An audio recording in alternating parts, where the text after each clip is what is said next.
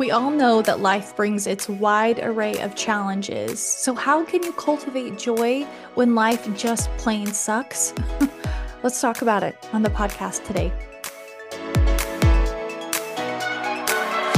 Welcome to the Love in Progress podcast, where we deep dive into self reflection and healing as a catalyst for better relationships and leadership. I am your host and educator, Nina, and I'm here to be a guide to you in that process. Let's get started. Now, I'm not going to sugarcoat it. There are days when life just bowls you over, when life has just piled on you, it seems like, and it's super, super tough.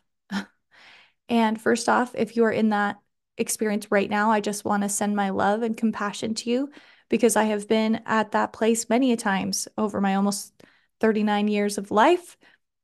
And it's really lonely and hard. And I'm just sorry. I know that there's a big part of me that wants to say, I wish I could just take it away from you, but there's a bigger part of me that says, this is the refiner's fire. This is when you can emerge out stronger, shinier, more resilient, and more powerful than you ever have been. I know that this is a turning point for your life's progression.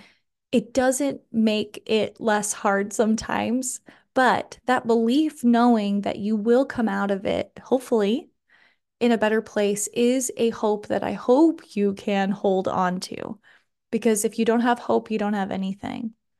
So I want to send my compassion out if you're in it right now, or if you have gone through it, or you anticipate that you may go through it in your life. I think it's something that we can, with a hopeful eye, know that it is coming and that we can be resilient to it, whether that's chronic illness, grief. I talked just a lot about that in the last couple of episodes. Job loss, financial strain, less than ideal living situations, relationship challenges. I mean, they come in all shapes and sizes, and it just is tough. So, what do you do? What do you do when life is feeling overwhelming, hard, challenge after challenge is showing up for you, and you know you have the potential to feel joy in your life, but you just you don't know how to make it? I want to help. And I'm going to do it through three specific ways: a responsive approach, what to do when you're just in the thick of it and so overwhelmed; to a proactive approach, what to do when you're feeling like, okay, I think I'm ready to take a step to clear this muck out of my life. And then three, a preventative approach, knowing that life is going to throw you some curveballs. How can you anticipate that and build in systems of self-care that are going to help you to not get run over in life, but to feel triumphant and empowered and ready to tackle whatever life throws at you? Let's do it. So let's talk about a responsive approach. So when you're overwhelmed, this is not the time to start doing a bunch of things to cover up the feelings. In fact, when I'm crying, or my children are crying, or my partner is crying, I realize we've hit an emotional threshold. This is a point to stop. This isn't a point to reason. This isn't a time to plan or make any life decisions. This is the time to literally do beat.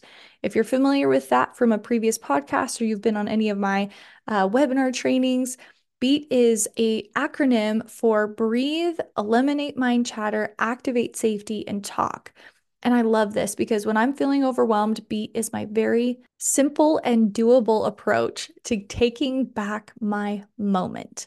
Because you really should not succumb to what anxiety is trying to do to you, which is to pull you out of the present, whether that's back to the past or thinking into the future. So, pulling yourself into the present is such a powerful way to respond when you're feeling overwhelmed around life's challenges. So, just to quickly break it down, you can go listen back to the other podcast. You're going to literally stop, drop to the ground, and breathe. Just a few box breaths will do the trick. I like to set a timer for 5 minutes just to dilute the anxious feelings, to get my heart rate lowered, to increase my blood pressure and the prefrontal cortex functioning, my brain functioning. Stop, drop, breathe. Do that as long as you need to do it. then you need to eliminate the mind chatter. This means whatever cycles of thought that are running that are keeping you in this really anxious, overwhelmed space, like I have so much to do, I'm dealing with this chronic pain, this relationship is awful. You're just going to silence it for just a moment. Just say, it's okay. We're going to stop thinking about that for just a moment. And until your mind goes quiet, you keep breathing. And then this is a key step. You're going to activate safety. It's okay to feel this way. It's all right for me to be overwhelmed right now. I'm still safe.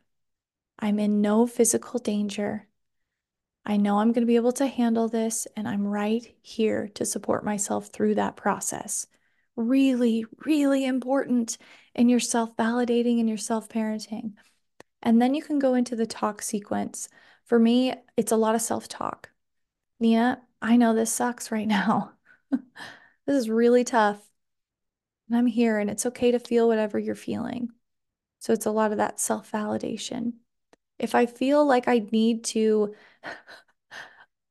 this has never happened. If I need to get out some emotions of anger or frustration, I will write it down. That's the time for me to talk to my notebook. I don't like saying those words out loud, but sometimes there have been such an anger response that I feel like I need to shout. You can do that too. Go outside for a walk and shout at the ground, shout into a pillow. Just don't shout at another human, okay? And, or if I'm really feeling like I need to address something in a relationship or feel like I could use the support of a therapist or a partner, of a good friend, then I will talk to them to get that support. So that's beat. Simple, easy, you can do it. I promise you it will help when you're in the throes of a really overwhelming moment. And can I just say that part of self-care is realizing your physical signs of overwhelm. Okay. Maybe for you, it's a numbing out, refusing to talk to people or engage emotionally with them around you. Maybe you're moving towards substances and abusing them. Doesn't have to be typically abused substances. It could literally be any sort of food. It could be your phone that you're abusing. When you're doing that, that is a sign and a signal that you have hit overwhelm. Other things are looking for pornography or things that are typically what you would consider outside of your moral decision making or seeking some external validation or dopamine kick from something that's not with you, another physical being. Another thing that might be a signal and a sign for you is stonewalling, meaning if somebody's like, hey, are you all right? Do you want to talk about it? And you're like, no, not now, not here, not ever. Those kinds of things, figuratively putting up walls, stonewalling the people in your life that love you, that want to make a connection with an emotional wall. So that's part of your job, my friend, is to notice, hey, I'm here. I'm at that overwhelm. So once we have responded in an emergent type response in that overwhelming situation when it's really, really, really hard, and we've essentially slowed the momentum, at least temporarily, of the overwhelm around how life is being a challenge right now. It's really important what we do next. And sometimes the best thing that you can do is go to sleep. I remember when we were getting married, uh, almost 17 years ago, I had a woman tell me, have you ever heard that old adage that never go to bed angry? And I said, yeah, I've definitely heard that. She said, that's a lie. Don't do that. Instead, if you're really angry at your spouse, that's the perfect time to go to sleep because likely you'll have a new perspective in the morning. And I remember that piece of advice and have implemented it many times over my marriage, but it's also actually pretty psychologically sound. Did you know that when you sleep, your active thoughts, specifically ones around worry, discouragement, disappointment, anger, they slow? The thought sequences that are spinning essentially in the mind take a significant delay when you're sleeping. So if you're feeling so overwhelmed, that you just cannot eliminate that mind chatter, I would encourage you to take a nap or go to bed early because when you sleep, you slow the momentum of those thoughts. Now, here's the trick and how we're going to transition into proactive approach. When you wake up, you cannot drop right back into those thoughts, my friend. You've got to take a new vantage point to that problem. And sometimes the new vantage point is not thinking about that problem until you can get some positive momentum around something else that doesn't aggravate you emotionally like this situation does. Now, I know that's hard to say, especially when you're dealing with physical ailments and challenges, chronic pain, all of that. It's hard to get it off your mind. I know it is. I want to tell you that I've walked in your shoes before with that. And it's just tough. It is. But when you get up, what is it that you can focus on that doesn't feel overwhelming, hard, discouraging, worrisome, or anger inducing? Focus on that. Remember, we just need 16 seconds of thinking about something before another thought will join it. So if we can start the train essentially trucking along, thinking good thoughts, chances are when we reapproach that challenging situation that we're dealing with right now, that we can have a more open and hopeful point of view because we're already on that train. We've already built momentum in that area. One of the key things that I have really found that helps so much when I'm trying to be intentional about managing my momentum after I wake up, whether that's in the morning or after a nap, is to stay off of screens.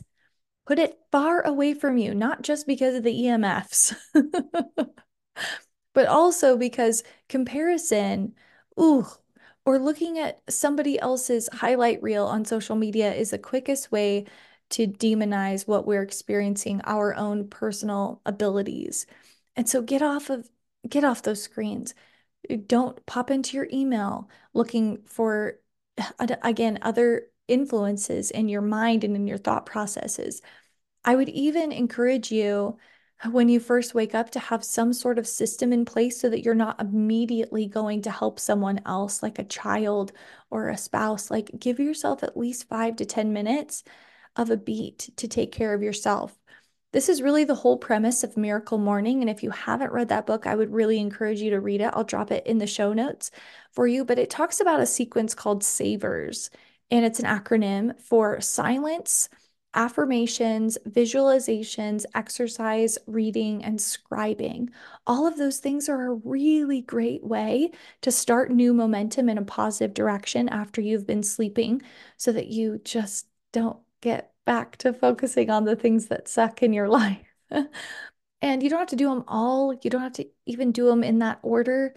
But I do think that the silence and the affirmations, talking well of yourself, when you're visualizing, you can literally imagine this problem being solved and spend time ruminating with that thought. Ooh, think about the positive momentum that would generate for you. Exercise, of course, is a great way to help your physiological responses, even if you're just sitting in bed and doing some fake jumping jacks, just crossing your arms and bending over, stretching, just do anything, even if you're in that chronic pain, something simple that can activate your physiological response. Reading is a great thing. I try to do something that's uplifting in the morning, kept me feeling hopeful.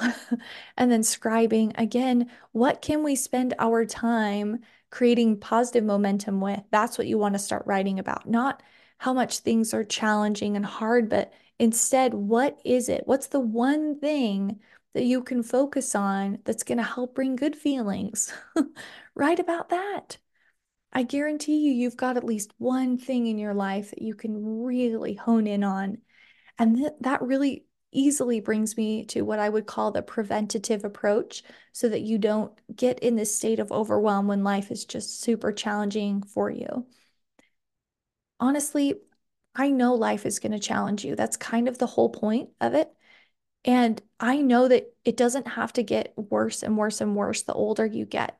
But in fact, your resilience can increase as you go through these challenging experiences and cultivate in the times that it's good the resilience to show up when it's not. So, here are my top tips for preventative approach outside of what I already shared with being intentional about the momentum when you wake up in the morning. That's a big, big one. But how can you talk less about how life sucks? Because I will tell you, there's nothing worse for my state of mind than continuing to talk about how hard things are, because then I start to, again, build the momentum around what's challenging, what's hard. I start to pull in other things, and it just becomes this big ball of negativity. And while I do think there is a time and a place to talk to people, I'm not saying you should shove all of your challenges under a rug. I think you should do it at the beat sequence first. Get the momentum differently so that you can have a clear head about it and that you're not just seeking a conversation that is going to solidify drama in your life or be interesting to people in a negative way. Because I truly believe how you speak about your life is exactly what you will reflect back to your life. So, how can you talk less about what sucks and find another way to approach what's going on? Man, I'm feeling some strain and stress right now around these certain areas, and it is giving me so much clarity around what I want instead.